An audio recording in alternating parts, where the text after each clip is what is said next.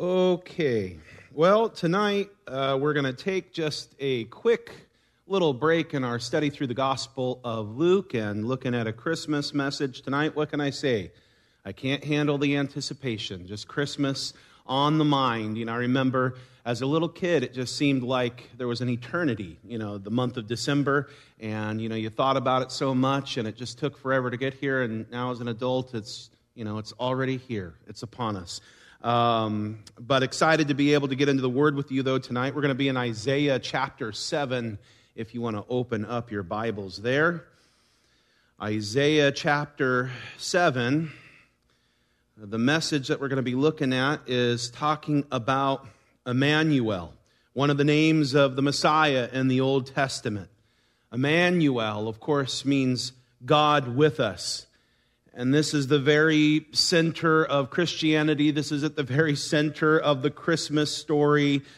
This is what makes us different from every other religion, from every other pursuit or philosophy of man, though so many would have us believe that it's all basically the same thing. Some invisible God, some ancient book, and strange practices and rituals.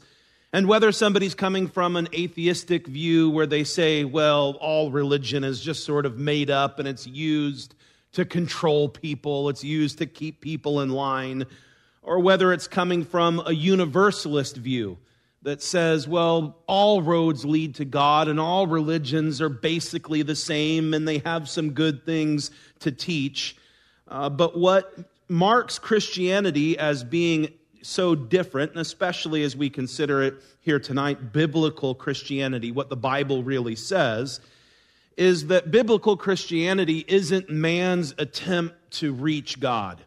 And when you really boil down other religions, when you really boil down the pursuit of men and women on this planet, that's what it's really all about, reaching God. Can I be good enough? Can I be spiritual enough?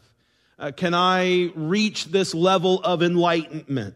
Can I do enough good in my life that's going to somehow outweigh the bad things that I do? And that's what religion is as far as human beings are concerned, and what makes Christianity different. It stands alone. It says, no, you could never reach God.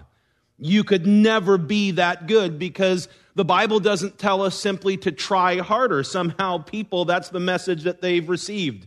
Oh, try your best, do your best, and as long as you're trying your hardest, well, then God's going to see that and God's going to realize that. That's not the message of Christianity. The message of the Bible is, well, no, you could never be good enough. God doesn't say, try your best as I'm trying my best. He says, be perfect as I am perfect. And we all sin, we all fall short of the glory of God. There's none righteous. The penalty for sin is death, which is separation from God. No, we could never reach God on our own. He had to come to us. He had to come right down and meet us where we're at. We could never reach Him. Immanuel. That's the Christmas story. For unto us a child is born. Unto us a son is given. And of course, you have to take note, and this is what we're going to be really kind of zeroing in on this message here tonight, is you have to take note, when did He come? When did He come to us? Did He come to us at the pinnacle of humanity? Did He come to us because we were so good, or we got our act together, or the world was doing so well, or the Jewish people as a whole, they were really pursuing after God and they were really seeking after their Messiah? Was that the state of the religious leaders of the days of Jesus? Was that the state of affairs with Rome and this world-dominating empire? Had we reached this high level of spirituality where God said, well, I have no choice. They're just too good. I guess I have to go dwell among them. No, He came in a very dark time of human history. He came in a very violent time, in a very cold time, with all kinds of immorality and idolatry and all kinds of violence and all of these pursuits of men and women. He came during a time where the religious leaders as a whole had become so corrupt. It took foreigners coming from the east who were looking for the Messiah, and here were the religious leaders there in Bethlehem, and, we know where he's going to be born, but no one really pursuing after him. That's when Jesus stepped into our world. He came into the middle of a cold, dark place where they would ultimately reject and crucify him. You might say that he came when we were least deserving. He came at a time where the world was in turmoil and darkness, and then this great light was given, and God intervened in human history. And of course, the good news for us is not only did he come 2,000 years ago, and he was born in a manger in Bethlehem, and he lived and he walked among us, living a perfect, sinless life that he might be a substitute for our sin, dying on the cross in our place and rising again from the dead. Not only did he do that 2,000 years ago, and that's certainly worth celebrating, but he's the same. The Bible says that Jesus Christ is the same yesterday, today, and forever. He hasn't changed, and he's still Immanuel. He's still the God who is with us. He's still the God who comes incredibly close. And he steps right into the middle of whatever we have going on. He doesn't wait for us to clean ourselves up or get our act together. He'd be waiting for a very long time if he did that. But he steps right into the middle of whatever circumstances of life that we may be in. And you might be in the middle of a really great season with the Lord, and that's awesome, and that's good. Well, he's still Immanuel.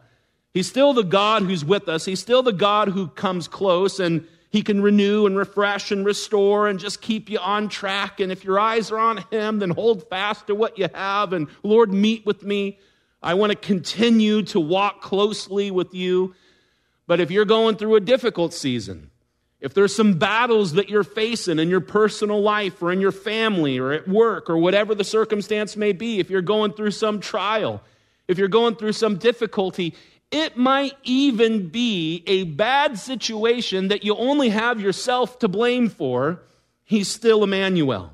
He's still the one who will step right into whatever we've got going on. He meets us right where we're at, and he can forgive, and he can heal, and he can restore, and he can give life and his peace, and he can shine his light in this dark world. And so that's what we're going to be looking at tonight.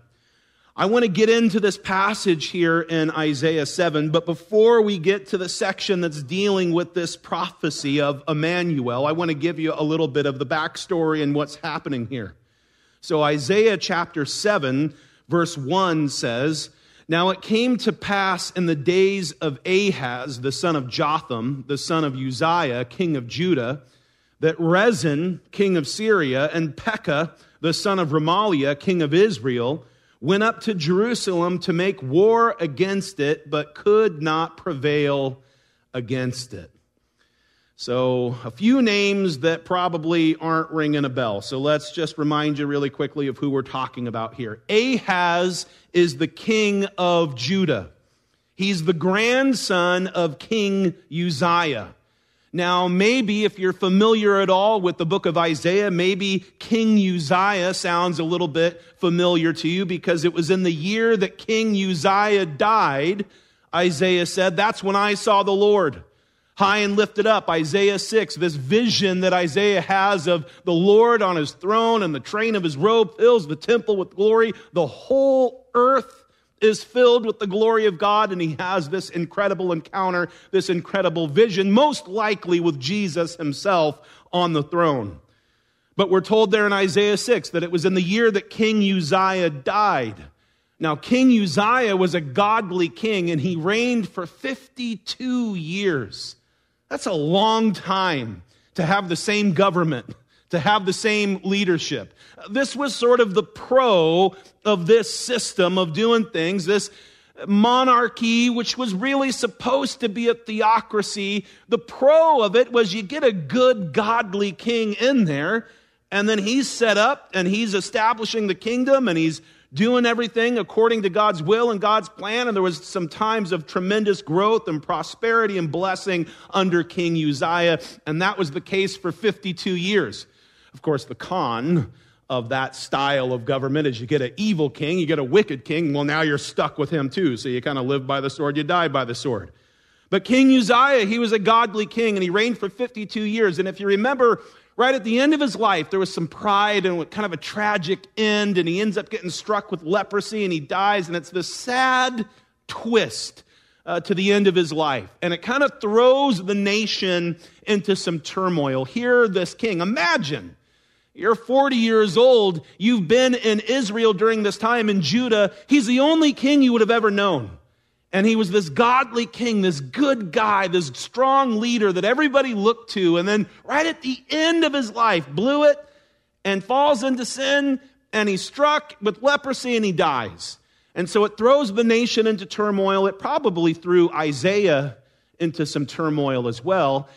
And I do think it's significant. He says, in the year that King Uzziah died, I saw the Lord high and lifted up. This earthly leader meets a tragic end, and it kind of seems like, oh, all is lost, and now what are we going to do? It's in that year that Isaiah is reminded, no, there's a throne that's above the throne of Israel. There's a king that's above the king of Judah, and he's the King of Kings, and he's the Lord of Lords, and the whole earth is filled with his glory. And so in the year that King Uzziah died, that's when Isaiah had this vision. Well, now here, King Ahaz, this is the grandson of Uzziah, and between the two of them, you have Ahaz's dad, Jotham. Jotham was a good king. He was a godly man. He did that which was right in the sight of the Lord, though the one thing that you could have against Jotham is that he didn't remove the high places. And the high places was what would go on in the pagan practices and idolatry there within Judah. And so though Jotham, doesn't seem that he participated in any of that, and the temple and what was going on there in Jerusalem, that was all according to God's word. He did that which was right in the sight of the Lord, but he didn't go and tear down these high places. He left that there. That's the one critique you would have of him. And that bears on to our story now, because now his son Ahaz, he falls headlong into idolatry. Now, Ahaz can't do what so many in our culture do, is blame their parents, blame their circumstances. Well, what choice did I have? You see the environment that I've been raised in. No, you're responsible for your own actions. But certainly for Jotham, had he known that his son was going to fall into idolatry and sexual immorality and pagan worship, and even offer one of his sons as a sacrifice to Molech. Can you imagine that? If Jotham knew that one of his grandsons would be offered to Molech, he might have tore down those high places.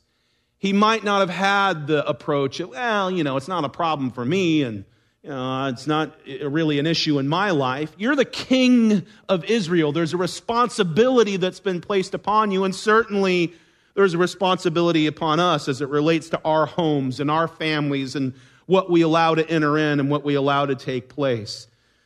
And so you have Uzziah, this godly king. He meets a tragic end. You have Jotham, a short reign, didn't remove the high places, but a godly man. And then you have King Ahaz. Now, if all we knew about King Ahaz is what we're reading here in Isaiah 7, we might actually think that he was a decent guy, that he was an okay king, but again, the truth of the matter is he was far, far from it. He had really embraced idolatry and allowed that to infiltrate even into Jerusalem, even into the temple.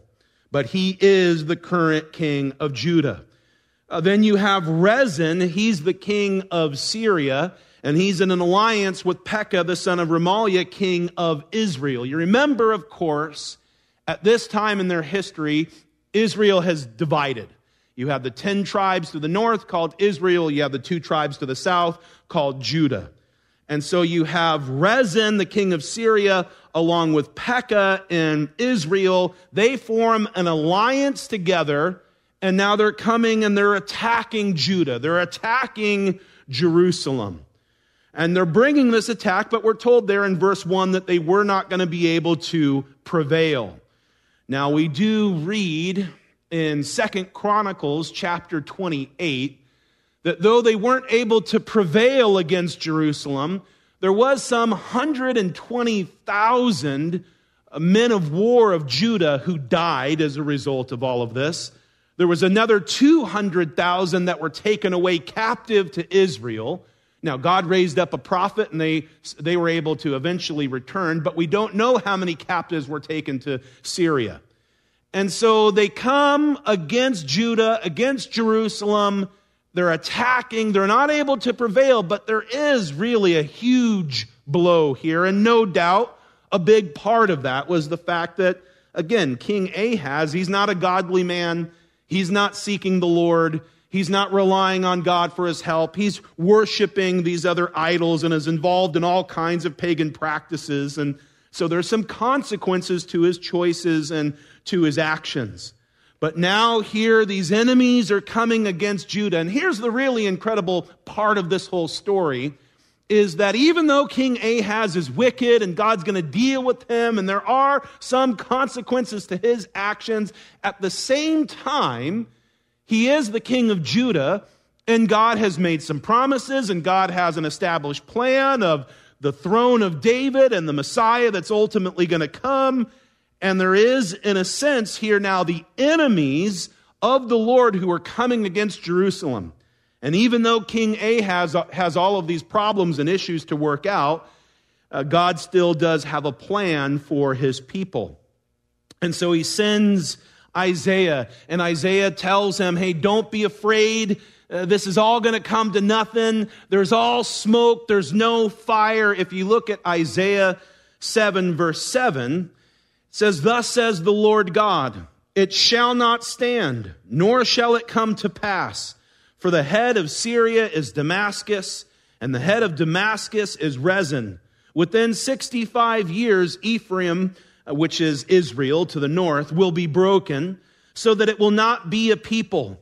The head of Ephraim is Samaria, and the head of Samaria is Remaliah's son.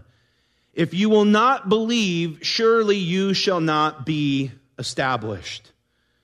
And so here, this attack that's coming, this alliance between Israel and Syria, and they're coming against Jerusalem, God sends the prophet Isaiah to this wicked king. And he tells this wicked king, don't be afraid, don't worry, God's in control, God's on the throne, they're coming against you. He says there in verse 7, it shall not stand, nor shall it come to pass. God says it's not going to happen. 100%. It's not going to take place. Just like the nations today who think they're going to wipe Israel off the map. Just like the people today that say that the Jewish people, they're going to cease to exist. God says it's not going to happen. It's not going to stand. It's not going to come to pass. It doesn't mean that everything that happens is perfect, that every, person there in the nation of Israel and every decision that they're making, there can be people that rise up that we like. There can be people that rise up that we don't like. But you have to acknowledge that them being regathered into the land, established again in the land, protected in the land, this is something that God is doing. God has done it. It's miraculous. And so someone who's trying to come against it, God would just say, it's not going to happen. It's not going to stand. It's not going to come to pass. And not only are these nations coming against Israel today, they were coming against Israel back now in Isaiah's time. And just like there were people who they're operating from in their own flesh, and they're like, hey, we don't have to listen to the God of Israel, and let's take over Jerusalem and we'll establish our own king there. And they think they're doing their own bidding and their own plan. Really, the enemy's behind all of it. There's this satanic work, this satanic hatred. The enemy, he might be crazy, but he knows what God has to say in his word about Jerusalem, about the line of David. And so there's an attack that's going on here. And God says, it's not going to stand. It's not going to come to pass. There's no strategy, there's no plan of the enemy that's going to be able to thwart God's plan and God's purpose. God says, no, it's not going to happen. It's not going to be done. I'm not going to be overcome by the enemy. There's promises that he's made. There's a bigger story and a bigger picture at work here. In spite of this wicked king Ahaz, God is not going to allow the plans of the enemy to succeed. And yet at the same time, you have to observe and recognize the grace that's being offered to Ahaz. Isaiah comes to him and says, hey, don't be afraid. God has a plan. You can still turn to him. And he says something very important to him there at the end of verse 9. He says, if you will not believe, surely you shall not be established. On one hand, Isaiah is saying 100% this is what God is going to do. Syria is going to come. Israel is going to come. They have these plans. They're going to attack. It's not going to stand. It's going to come to nothing. You're going to be able to overcome them. 100% that's what God is going to do. But then he says to Ahaz, but if you will not believe, surely you will not be established. So Ahaz, there's something that you can miss out on. There's a negative way that this could affect your personal life. It's not going to change the bigger picture of what God is doing and that he's going to fight for his people. But Ahaz, if you don't believe these things, if you don't turn to the Lord and trust in him, then you are not going to be established. Now, unfortunately for Ahaz, we know from 2 Kings chapter 16, from 2 Chronicles chapter 28, what King Ahaz ultimately does is he puts his trust in the king of Assyria instead of the Lord. And he's going to empty out the temple, and he's going to give the king of Assyria all of these treasures and tributes. He really becomes a servant to the king of Assyria. His name was Tiglath-Pileser. I don't know about that name, but Tiglath-Pileser was his name.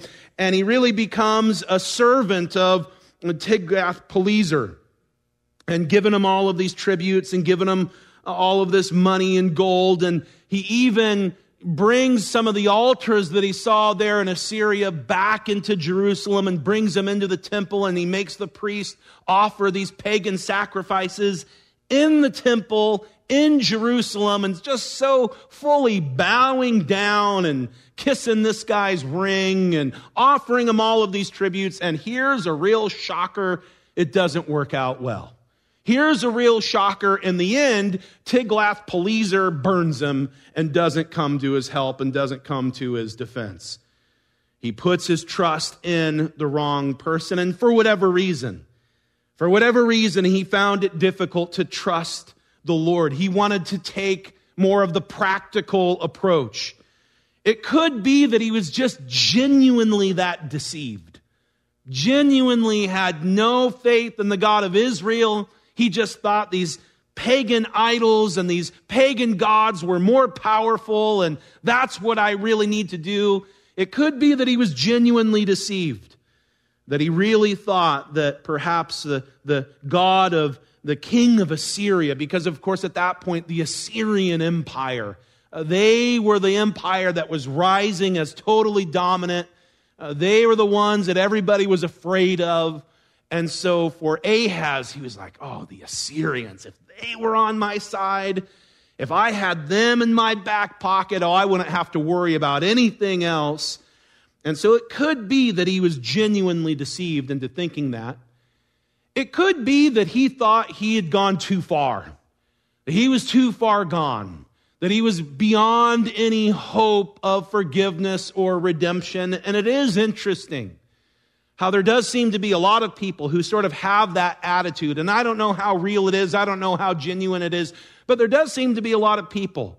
And they say things like, well, if I came to church, a bolt of lightning would probably strike me dead on the spot. You don't know what I've done. You don't know my past. There's things that I'm ashamed of. And perhaps for Ahaz, turning to the Lord and repenting, maybe in his mind that meant dealing with all of this stuff that he was trying to bury. Offering your son to the god Molech. Hearing his son's screams to some pagan god. I would imagine that would be quite haunting. Was it easier for Ahaz to just stay in this stupor and try to convince himself, no, that's what these gods really wanted. Genuine repentance might mean having to deal with the fact that, oh my goodness, I was so far gone, I was so deceived, look at that. And so rather than dealing with that sin and perhaps this thought of, I could never really be forgiven, I could never really have any hope of being changed. And of course, the reality is this, the enemy plays both sides of the fence, doesn't he?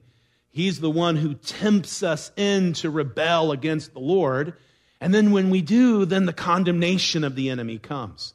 Oh, you're too far gone. Oh, God couldn't forgive you. Oh, I can't believe you said that. I can't believe if people knew what was really going on in your past, oh, you would never have a chance of redemption. When the reality is, if there's breath in our lungs, if there's a beat in our heart, there's an opportunity for us to turn. There's an opportunity for us to repent. Strangely enough, King Ahaz is going to have a grandson, and his grandson is Manasseh. I would have said King Ahaz was probably the worst king of Judah, except Manasseh really gives him a run for his money. His grandson Manasseh was the only king of Judah who didn't even try to pretend to worship the Lord. He just completely embraced idolatry. It would be Manasseh that would saw Isaiah in half. He was a pretty wicked, horrible person his entire life. Then at the very end of his life, as he's in an enemy's dungeon, literally no hope anywhere else, he prays. And he cries out to God, Lord, would you save me? And God saved him. And there's this part of us as human beings, we almost don't even like that story. Don't tell me that Manasseh is going to be in heaven. Don't tell me that he was really forgiven. And yet that's just the truth. We're all guilty. We're all sinners. We don't understand how offensive all of our sin is before the Lord. And if you cry out to him, he'll hear. If you cry out to him and repent, he'll listen from heaven.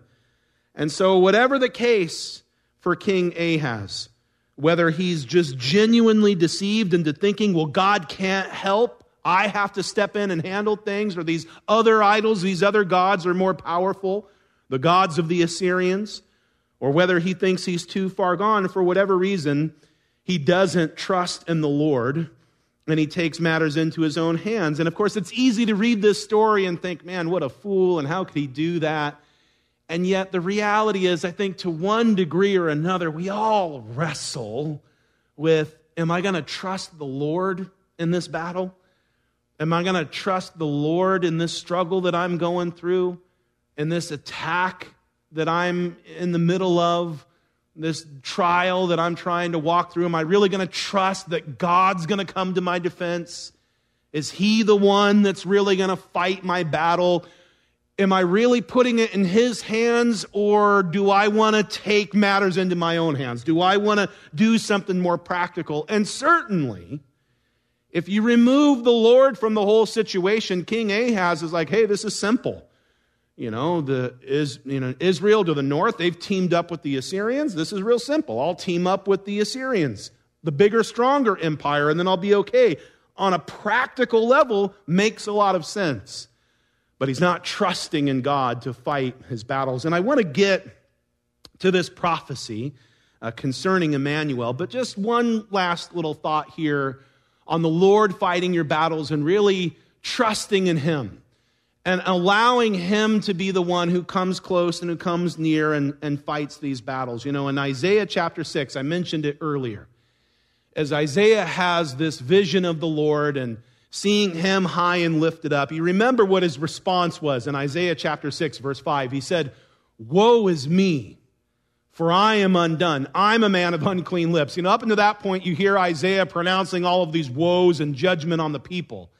He comes into the presence of the Lord and he says, woe is me, for I am undone, and I'm a man of unclean lips, and I dwell in the midst of a people of unclean lips. For my eyes have seen the King, the Lord of hosts, Isaiah says. The Lord of hosts, the Lord of the armies of heaven. It's interesting. The Lord of hosts, we're talking about him fighting our battles. The Lord of the armies of heaven. Did you know that you won't see that title for God in the Old Testament law?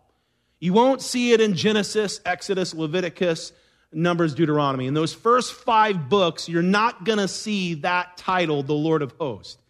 You don't see it in Joshua. You don't see it in Judges. With all of those battles, with all of those armies, all of those opportunities where, hey, the Lord of Hosts is going to fight this battle, you don't see it in any of those. It's not until 1 Samuel that you see it for the very first time, there as Hannah is making her way into the temple to pray. Then it appears a few more times in 1 and 2 Samuel. You see it a few times popping up in the Psalms, but it's a title for the Lord that's almost exclusively used by the prophets. Isaiah and Jeremiah use it more than anybody else. It's not even close. Over 100 times, Isaiah and Jeremiah are referring to God as the Lord of Hosts. And it's this title that the prophets really recognize God as being. He's the Lord of the armies of heaven. They're given this insight. Not only are they given prophecies concerning the future, their eyes are opened up to this reality, this armies of heaven and the spiritual battle that we're in, and this perspective that they have as a result of those things.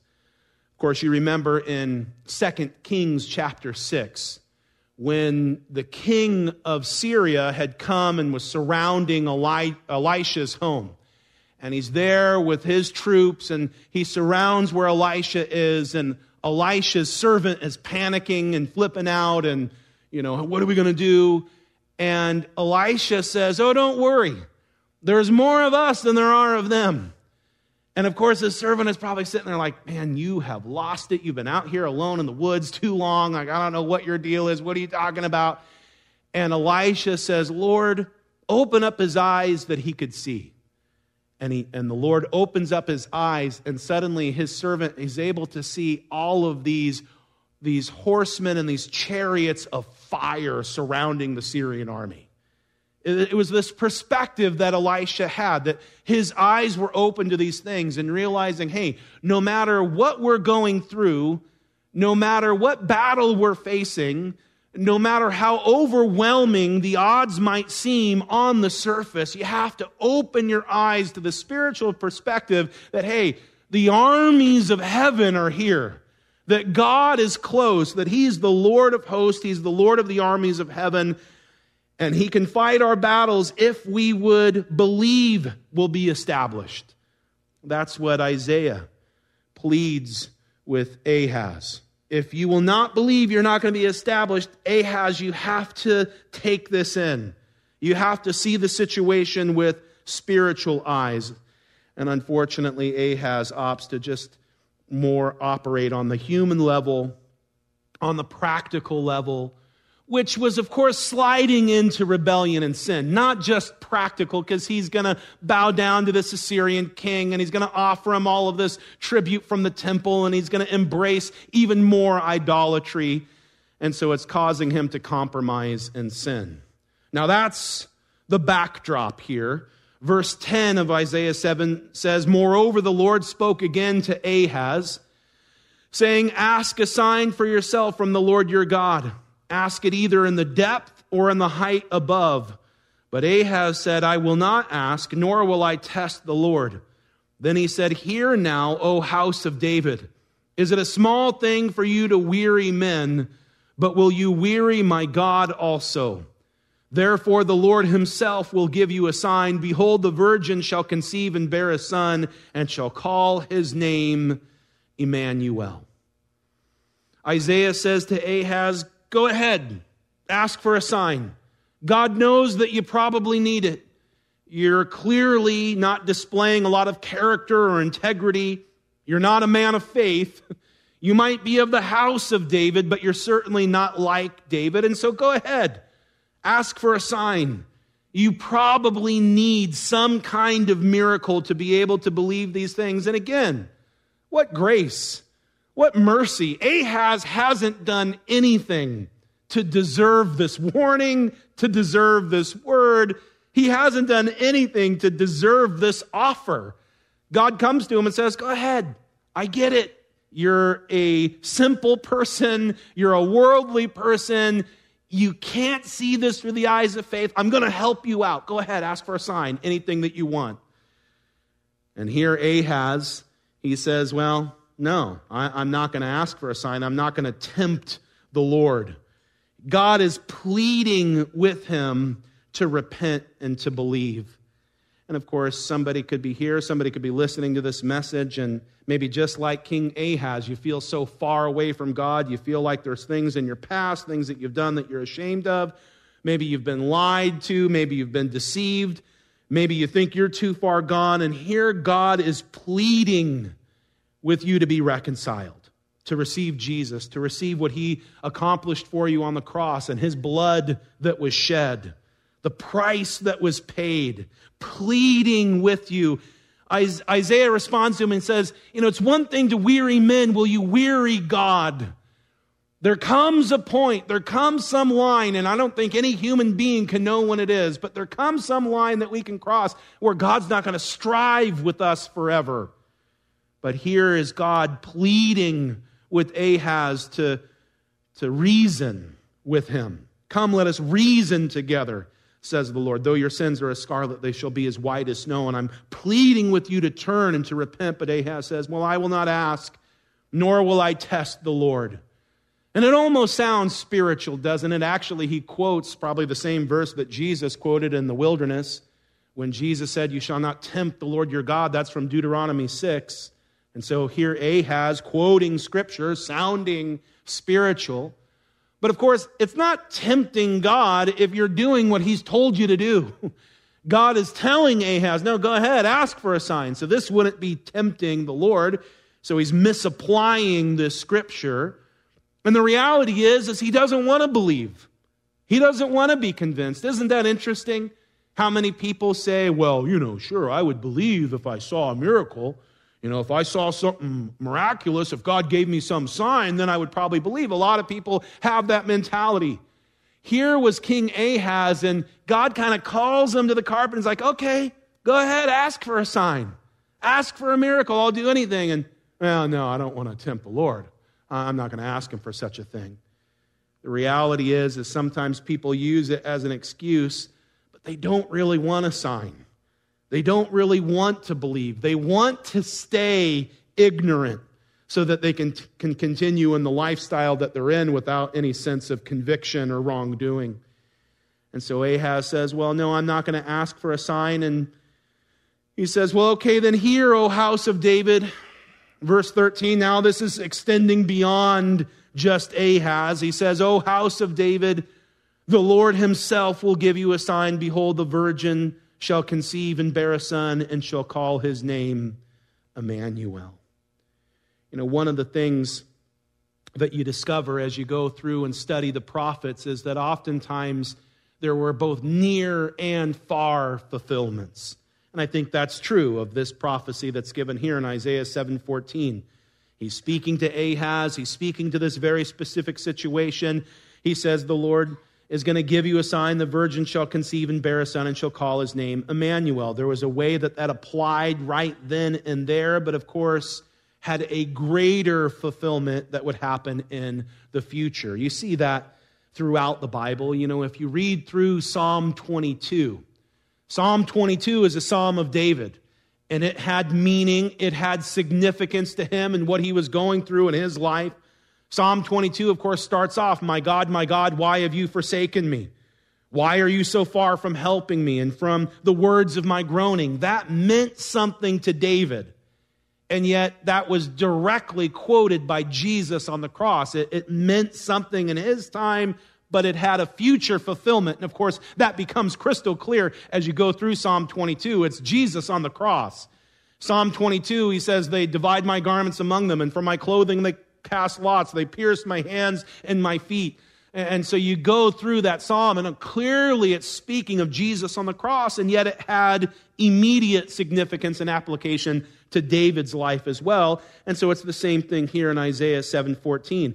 As you go through the rest of Isaiah 7, it's clear that God was speaking to that situation, that there was going to be a child that was born. His name would be Immanuel. And before he moved on to solid food, all of this attack was going to be brought to nothing. So within a period of a couple of years. So there's a word to Ahaz that even though he didn't ask for a sign, well, God's going to give you a sign anyways. And this child is going to be born, and you're going to know that within a few years, God is going to bring deliverance. But of course, we recognize that this had a much greater application. Behold, the virgin shall conceive and bear a son, and you shall call his name Immanuel. And we don't have to really speculate and wonder. We're told specifically when the angel was speaking to Joseph in Matthew chapter 1, verse 22, it says, "So all of this was done that it might be fulfilled, which was spoken by the Lord through the prophet, saying, Behold, the virgin shall be with child and bear a son, and they shall call his name Immanuel," which is translated God with us.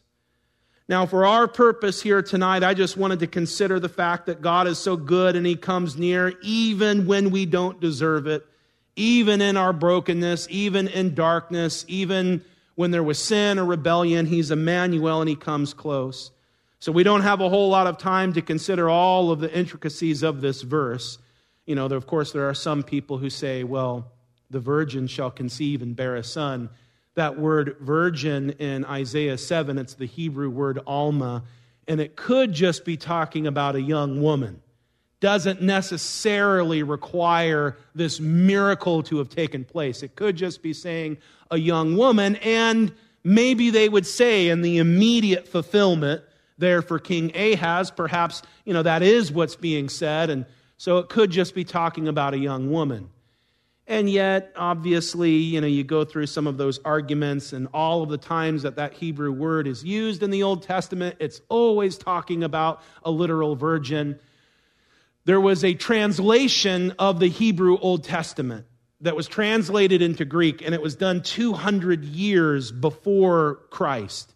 And when that Greek translation, the Septuagint is what it's called, when they translated that, the word that they used for alma is the Greek word parthenos, and parthenos is always virgin.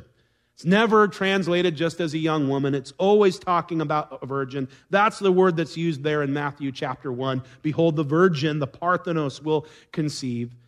And so clearly what the Bible is saying is there was some application to King Ahaz and what was going on in his day, but the real fulfillment is the virgin will conceive.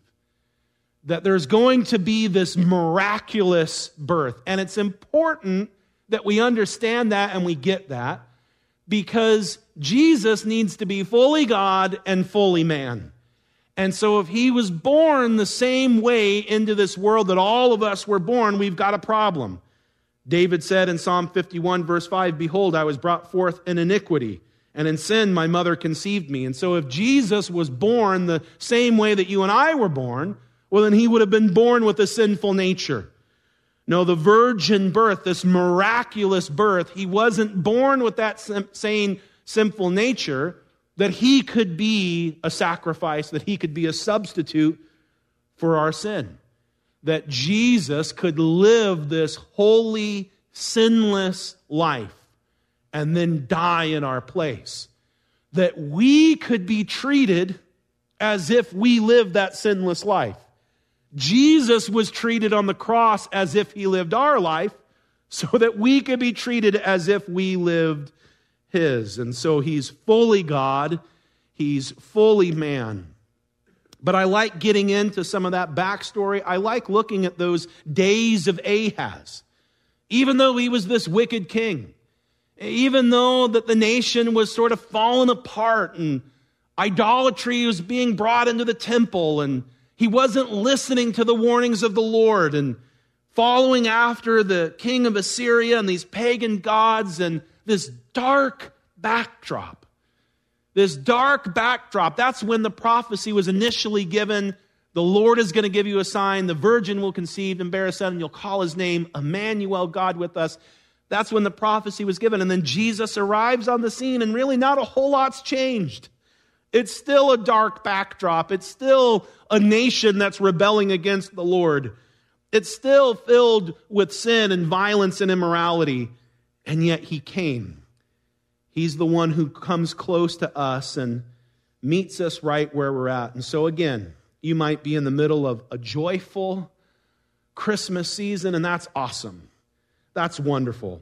Well, he's Immanuel. He died in your place. He has a plan for your life. He's present with you. He gives you joy. He gives you peace. And so you say, okay, Lord, meet with me, and I want to keep on following after you. But you could be in a difficult season. You could have a lot that you're facing. You could have a lot of issues going on in your family. Maybe some things that are looming ahead this Christmas season that can be a little daunting and overwhelming. He's Immanuel. He's the God who steps right into the middle of whatever we have going on. And it's not because we deserve it. It's not because we earn it. It's just the goodness and the grace of God in our lives. And He wants to come close and meet with each one of us. Amen? We'll stop there for tonight. Heavenly Father, we thank you so much for who you are. We thank you for your word. We thank you that it's living and powerful, and we do pray that it would pierce into our hearts and to our minds. God, I just pray for each person here tonight, each person listening to this message. Lord, I do ask that you would draw them close to yourself. Lord, I pray that if there's anyone like King Ahaz who's just far from you, for whatever reason stumbled into this place or listening to this message, God, I just pray that you'd meet with them, speak to them. Lord, if they're deceived, if they've been following after the things of this world, that you'd open up their eyes so that they could see and understand. If they think they're too far gone, God, I just pray that you would call out to them and in your grace and in your mercy, draw them to yourself, Lord, that they could turn, that they could repent, that they would hear your voice pleading with them, that though their sins be as scarlet, that you could make them as white as snow, that as far as the east is from the west, that's how far you can remove our transgressions from us. Lord, I just pray for anyone here tonight in the middle of a battle, in the middle of a tough situation. God, I just pray that they'd be able to put their faith and trust in you, the Lord of hosts, the Lord of the armies of heaven, that you would come near, that you would draw us close.